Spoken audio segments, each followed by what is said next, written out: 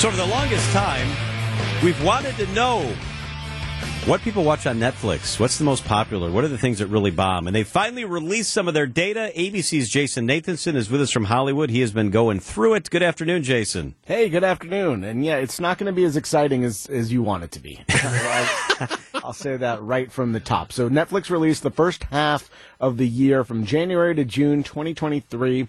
How many hours were watched of all 18,214 shows and movies that it has on its streaming service? And number one is The Night Agent, Season 1. I don't even know what that is. Exactly. That's the response from most of the people I've talked to today. The Night Agent is it's a FBI spy kind of show. There's an FBI agent. There's a deadly conspiracy. There's a mole at the White House, and it goes from there. There are no household names in the show. A couple of names maybe some people would know, but really it's not. First of all, it's not a show that you're going to see articles written about, TikToks made about. It's just not buzzy like that. Then how do people know about it? Is it any good? Because people, they watch it and they tell people, and, maybe Netflix did a good job promoting it when it popped up on their screen, when you signed on and people saw that. The algorithm does do things like that. But number two probably has to be something that everybody's watching and everybody knows about, right? So that Night Agent was 812 million hours watched, by the way. At number two, with 665 million hours watched, it's Ginny and Georgia, Season 2. I've never seen that either. Crickets again. What is that? It's kind of like a teen girl family-ish show. Teenage Ginny and her family, they put down roots in a picturesque New England town after years on the run. So again, wow, it's number two of most watched, and number three, certainly you've heard of the Korean drama The Glory, right? Jason, what is this stuff? No. Huh? No, I mean, you're just not watching Netflix properly, apparently. So those are the top three. When we get to number four, then it is stuff people have heard of. Wednesday, the Addams Family spinoff. Queen Charlotte, which is the Bridgerton spinoff. You, Season 4, which was that super popular show that came from Lifetime and then ended up on Netflix, the stalking show. Those are things people have heard of.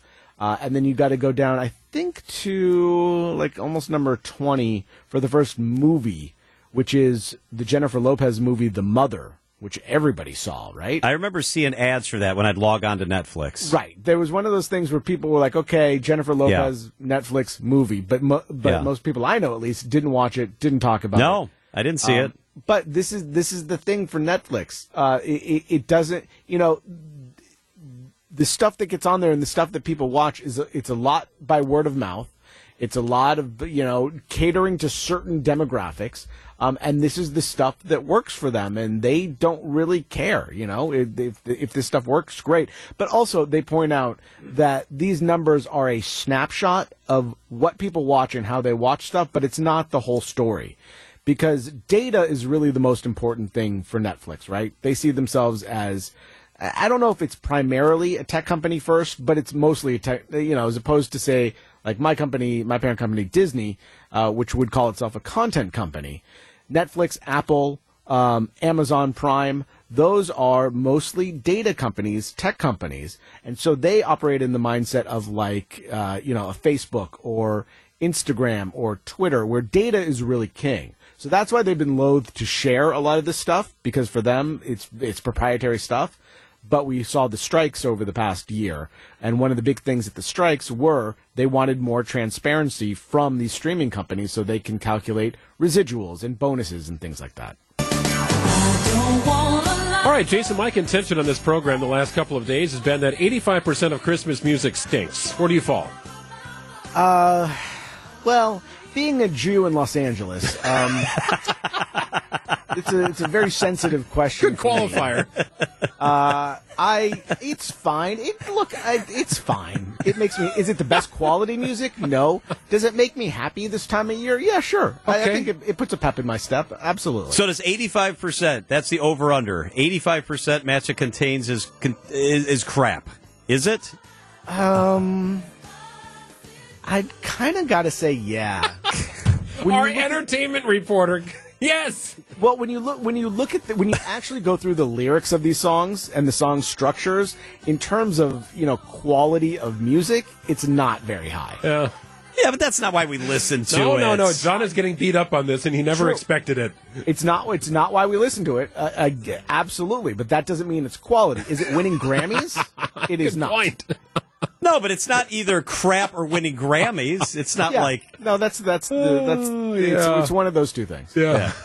I love that we did a segment earlier today with Christmas songs, and 6 of the 10 you thought were good songs. Well, we did a story about the 12 most dangerous Christmas songs to drive to because of their beats per minute, and this is on the list because it's a little too peppy. You can be distracted. That's dangerous. Somebody did a survey? Oh, yeah. Well, there's a lot of weird stuff on the internet, Jason. That is true. What's your favorite Hanukkah song?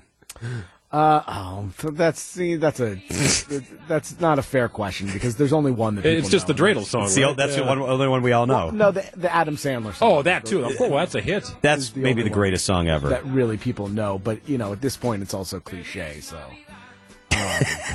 there aren't a whole lot of great Hanukkah songs. No, there's not. Really. All right, Jason, enjoy your gin and tonica tonight. Oh, thank you very much. Thanks, Jason.